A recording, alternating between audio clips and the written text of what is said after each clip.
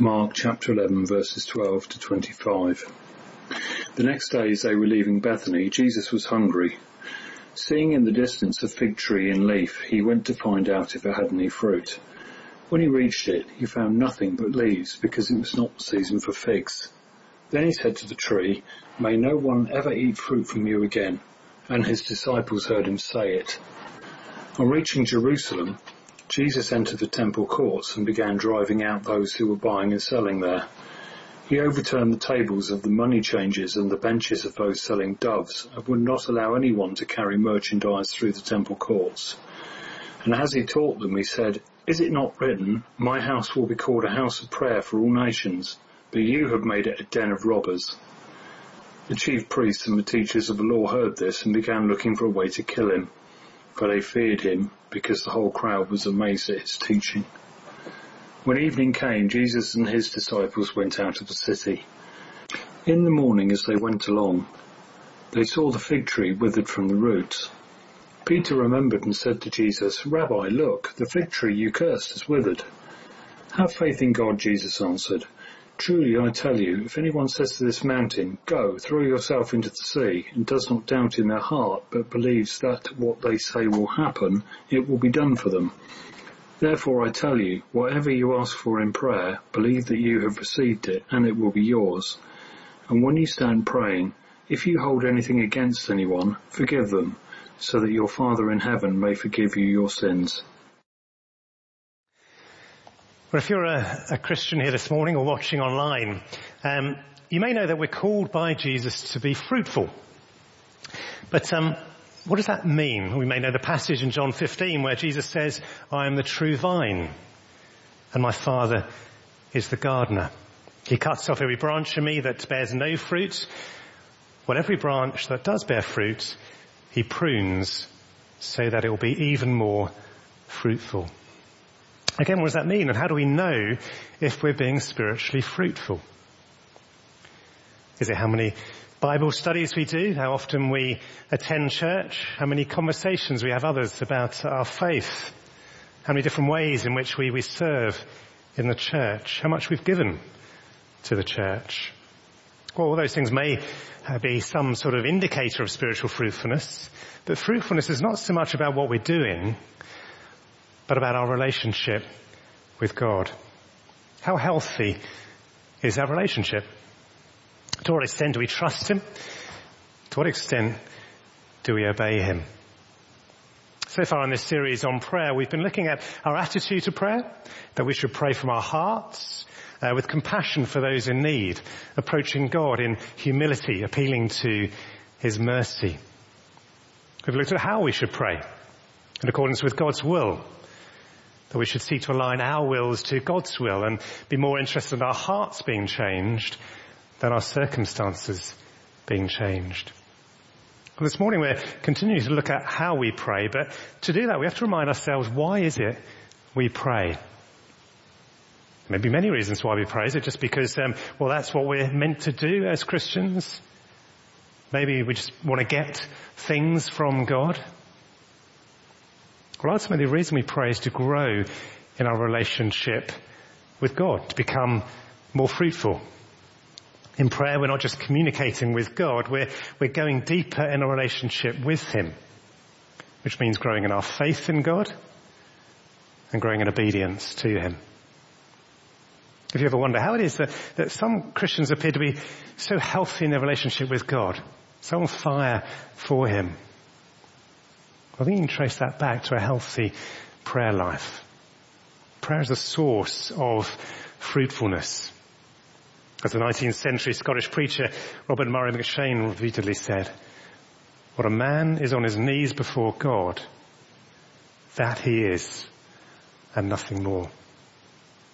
We can't grow in our relationship with God without prayer, because our growth comes from God's power at work within us, and we ask God in prayer for him to be at work in us. Well, the teaching about prayer in this passage, if you've got your Bibles open, appears to come in the last 4 verses, in verses 22 to 25. But the rest of the passage, with the strange story about the fig tree, Probably the quite well-known episode about Jesus overturning the tables in the temple, is building up to that point. So let's have a look how that is. Well, in chapter 11, Jesus has arrived in Jerusalem on a donkey, in what's commonly referred to as Palm Sunday. And unsurprising, the first place Jesus goes to when he enters the city is the place of worship, the temple. Verse 11 says, Jesus entered Jerusalem and went into the temple courts. He looked around at everything, but since it was already late, he went out to Bethany with the 12. It's like he's doing a bit of a recce to assess the situation before he goes into action. He then retires to get a good night's sleep in Bethany, which is just a couple of miles outside of Jerusalem. And the next morning, no doubt bright and early, we're told in verse 12 that as they were leaving Bethany, Jesus was hungry. Seeing in the distance a fig tree and leaf, he went to find out if it had any fruit. And when he reached it, he found nothing but leaves, because it was not the season for figs. Then he said to the tree, "May no one ever eat fruit from you again." And what's that all about? Is Jesus in a bit of a mood because he didn't have enough breakfast? Takes it out on the tree? I'm sure we've all been there when we've been hungry and get a little bit irritable. Well, no, this is what is called a prophetic sign act, or an acted out parable. Jesus is making a teaching point here. A bit like when the Old Testament prophets did something a little bit strange to illustrate their point. Remember when Jeremiah was told by the Lord to get a clay pot and smash it in front of the people? To illustrate what would happen to them if they continue to reject God and turn their backs on him. But what's the point Jesus is making with the fig tree? Well, trees that have lots of leaves can appear healthy, can't they? I know that from our own experience. We've got a couple of apple trees in our back garden that had lots of leaves on this year, but no apples. They looked healthy, but they had no fruit. And what's the point of an apple tree if it hasn't got any apples? And Jesus is illustrating here the spiritual fruitlessness of the people of Israel. They may look outwardly fruitful because they're observing all the rituals and the sacrifices in the temple, but they're not worshipping God from their hearts. There's no real relationship. I don't know whether the disciples would have fully grasped Jesus' point at this stage, but it's about to become clearer as they go into Jerusalem. Have a look at verse 15. On reaching Jerusalem, Jesus entered the temple courts and began driving out those who were buying and selling there. He overturned the tables of the money changers and the benches of those selling doves, and would not allow anyone to carry merchandise through the temple courts. And as he taught them, he said, "Is it not written, my house will be called a house of prayer for all nations, but you've made it a den of robbers"? Again, this is not Jesus losing it and going on a bit of a frenzy. He's teaching them an important lesson, that the people have forgotten what the temple is there for. It may look like an impressive building that implies a devotion to God. They may be making all the right sacrifices, but their worship is empty and meaningless.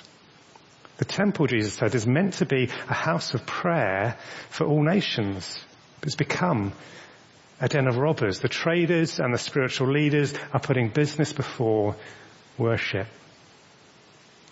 I wonder if you've ever wondered, how was it that one man was able to cause so much chaos in the temple courts? Why didn't they just stop him? Was it not because deep down the people knew that what they were doing was wrong? And they knew that this man that come along and overturned those tables wasn't some sort of madman. He had real spiritual authority. Look what it says in verse 18. The chief priests and the teachers of the law heard this and began looking for a way to kill him, for they feared him, because the whole crowd was amazed at his teaching. At various points in the Gospels we're told that the crowds were amazed at Jesus' teaching because he was one who had real authority.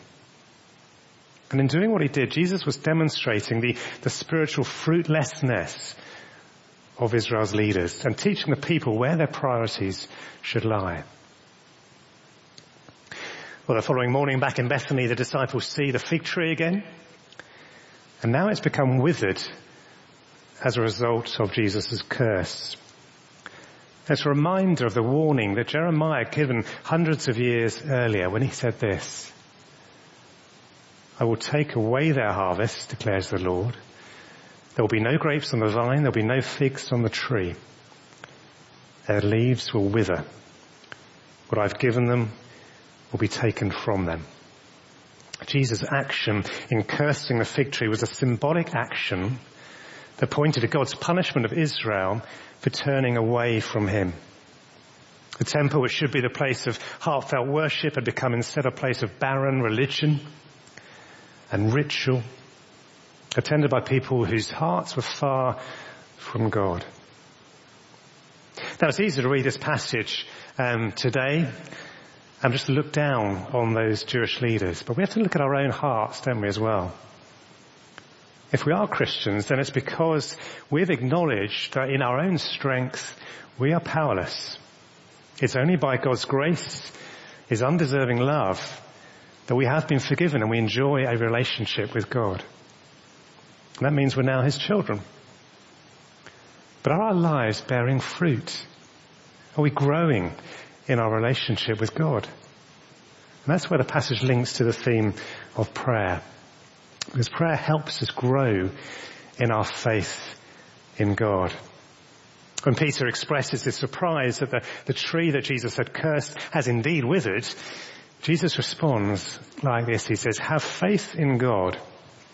Truly I tell you, if anyone says to this mountain, go throw yourself into the sea, and does not doubt in their heart but believes that what they say will happen, it will be done for them. Therefore I tell you, whatever you ask for in prayer, believe that you've received it and it will be yours. With a reference to throwing a mountain into the sea as a figure of speech, like the one Jesus used about a camel going through the eye of a needle, expressing an apparent impossibility. And yet everything is possible with God. Jesus is saying that the most important thing that anyone can have is faith in God. If you want a relationship with God, then ask for it in prayer. And God will do the impossible. He will soften the hardest of hearts. He will overcome the doubts of the greatest skeptic. And he will do that through Jesus. Jesus has come to open the way for us to have access to God, and in so doing to replace the temple as the focal point for that worship. In the account of the same episode in John's Gospel, we're told that the Jews asked Jesus, what sign can you show us to prove your authority to do all this? And what Jesus answers is this. He says, destroy this temple, and I will raise it again in 3 days. Well, they replied, it's taken 46 years to build this temple, and you're going to raise it in 3 days? But we're told the temple he had spoken of was his body. Through his death on the cross, through the sacrifice of his body, Jesus achieved the impossible, our forgiveness and our reconciliation with God. Now you may ask, well, isn't the passage here talking about more than just coming to faith? Isn't it saying, I can have anything I want if I just ask and believe? Well, sadly, there are some who interpret it in that way, commonly known as name it, claim it, or the prosperity gospel. And the problem with such a view is that it suggests that we are in control of our lives and we are in control of God. We're pulling the strings because what we believe will happen determines what will happen. Therefore, if we don't get what we asked for, it must be because we don't have enough faith. As if our faith is stronger than God's sovereign grace. And such a view appeals to our natural instincts that we want health, wealth and happiness now, which of course is why it's so popular in many parts of the world, but also why it's so dangerous. The Bible teaches that Jesus didn't come to give us health, wealth and happiness now. Instead, he came to save us from our sins so that we can have a relationship with God and enjoy an eternity of happiness with him. And so when we read a passage like this, we have to put it in the context of the rest of the Bible's teaching about prayer. Last week we looked at what it means to pray in accordance with God's will. The prayer is not simply about getting what I want, but submitting my will to God's will, aligning my will to his. Our goal in this life is to grow in our relationship with God. And that should be reflected in the focus of our prayers. That's not to say that God doesn't care about our daily practical worries. Of course he does. But he's more concerned with our spiritual health, our fruitfulness. Because if our relationship with God is healthy, then we will not just be able to cope with the trials that come our way, as they will, but we're able to rejoice in them because God is using them for our good. When Paul prayed for the Christians in Ephesus, he prayed for their spiritual needs, and having praised God for all the spiritual blessings they had in Jesus, he went on to pray this: I keep asking that the God of our Lord Jesus Christ, the glorious Father, may give you the spirit of wisdom and revelation so that you may know him better. That's the title for this series in prayer that we're doing. I pray that you'll know God better. And knowing him better means growing in our faith in him. And what helps us to grow in our faith in God is seeing him answer our prayers, or the prayers of our fellow Christians. It's great the other week in for the Sunday at 5 prayer meeting at 5 o'clock on a Sunday evening to hear people sharing how God had answered some prayers that they had been praying. Big prayers. What is it that stops us from asking God for big things? Is it because we struggle to believe that he really can do the impossible? Maybe we're praying for a friend or a family member to know Jesus. But what we see is someone who has no interest at all in Jesus, who's happy with their life, doesn't even want to talk about Jesus. And therefore we might pray, but we don't really believe that God has the power to change them. If we're praying for the needs of our country, we look around us and we just see brokenness all around. And we think, well, that's never going to change. Do the obstacles to our prayers being answered appear bigger to us than God himself, for whom nothing is impossible? It's like the story of, Peter walking on the water. He steps out of the boat, starts to walk on the water towards Jesus. Then he stops looking at Jesus and he's aware of the wind and the waves around him, and he starts to sink. Let's not focus on the troubles of this life all around us, but on our God who's far more powerful and is able to overcome those troubles. As the lyrics of the song go that we're going to finish with later on. Spirit, lead me where my trust is without borders. Let me walk upon the waters wherever you would call me. Take me deeper than my feet could ever wander, and my faith will be made stronger in the presence of my Saviour. Prayer helps us grow in our faith in God. And secondly, prayer helps us grow in our obedience to God. If you flick over the page in your Bibles to chapter 12, verse 28, we read of an episode there in which Jesus was asked, which is the most important commandment? And he answers this: the most important one is this: Hear, O Israel, the Lord our God, the Lord is one. Love the Lord your God with all your heart and with all your soul and with all your mind and with all your strength. And the second is this: love your neighbour as yourself. There is no commandment greater than these. Well, one of the key ways in which we can be obedient to God is to love our neighbour as ourselves. What does that love look like? Well, it can take different forms, but it may be helpful first to think how God has showed his love towards us, so we can know how to love others. And the greatest way in which God has showed his love for us, was to send his Son to die for us so that we can be forgiven for our sins. Well, if that is how God loved us, then the greatest way in which we can love our neighbour is to show obedience to God by forgiving them. Which is why Jesus finishes this passage by saying in verse 25, and when you stand praying, if you hold anything against anyone, forgive them, so that your Father in heaven may forgive you your sins. And the Lord's Prayer that we prayed at the start of our service, we prayed, forgive us our sins as we forgive those who sinned against us. It's not always easy, is it? Especially if the thing that we hold against them is deep-rooted and has caused much pain over many years. However, if we are carrying a grudge, we can't just leave it and hope it will go away, because it won't. It's why it's important to deal with grievances as they arise and before they have a chance to fester. That's why Jesus in the Sermon on the Mount that said it, that if you're bringing an offering to the Lord and you remember that your brother or sister has something against you, then leave your gift there and first go and be reconciled to them. Then come and offer your gift. The reason I think we often find it hard to forgive is because of our pride, isn't it? We feel we were the one who was wronged, and that needs to be made clear. Justice has to be done.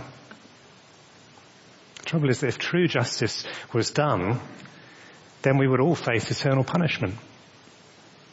Jesus was perfectly innocent, yet willing to undergo the worst injustice for our sakes, so that we could be declared innocent.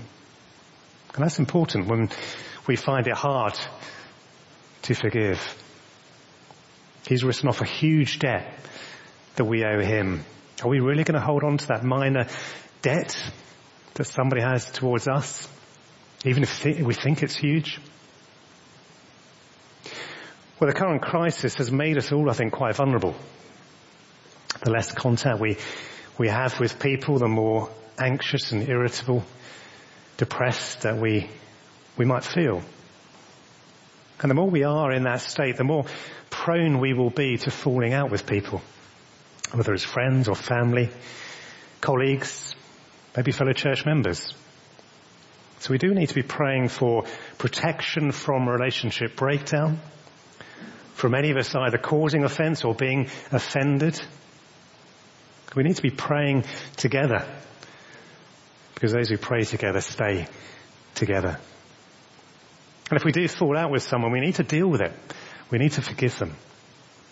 God treasures the unity of his people because it glorifies him. He is a perfectly unified God. Jesus said, "Hear, O Israel, the Lord our God, the Lord is one." The three persons of the Trinity, Father, Son and Spirit, live in total harmony with each other. And as Christians, we're called to reflect that unity to a world that is becoming increasingly divided. Look at what's going on in the US in the presidential elections. Look at what's going on in this country between the government and the devolved administrations, between the UK and Europe. There's division all around. As a church, we are made up of people with very different personalities, different backgrounds, but united in our faith in God and our love for him and for each other. So let's pray that one of the key differences that people see in us as Christians is that we have a forgiving spirit. We're not those who fall out with each other, who hold grudges against each other, who gossip about each other. But we are those who love one another as Christ has loved us. Well, as we finish, let's not be those who treat God as another Facebook friend who we contact occasionally. Let's be those who treasure his friendship above all others. Let's be those who seek to grow in our relationship with him through prayer. Praying that we and our brothers and sisters in Christ would grow in our faith in God and in our obedience to him. So before we stand for our final song, let's take a moment to pray now. Just pray quietly and ask God to show you where you maybe are lacking in faith, maybe where you're lacking in love for others. Maybe there is still someone you need to forgive. Ask God to fill you with his Spirit to increase your faith and increase your love. A moment of quiet before our final song comes up.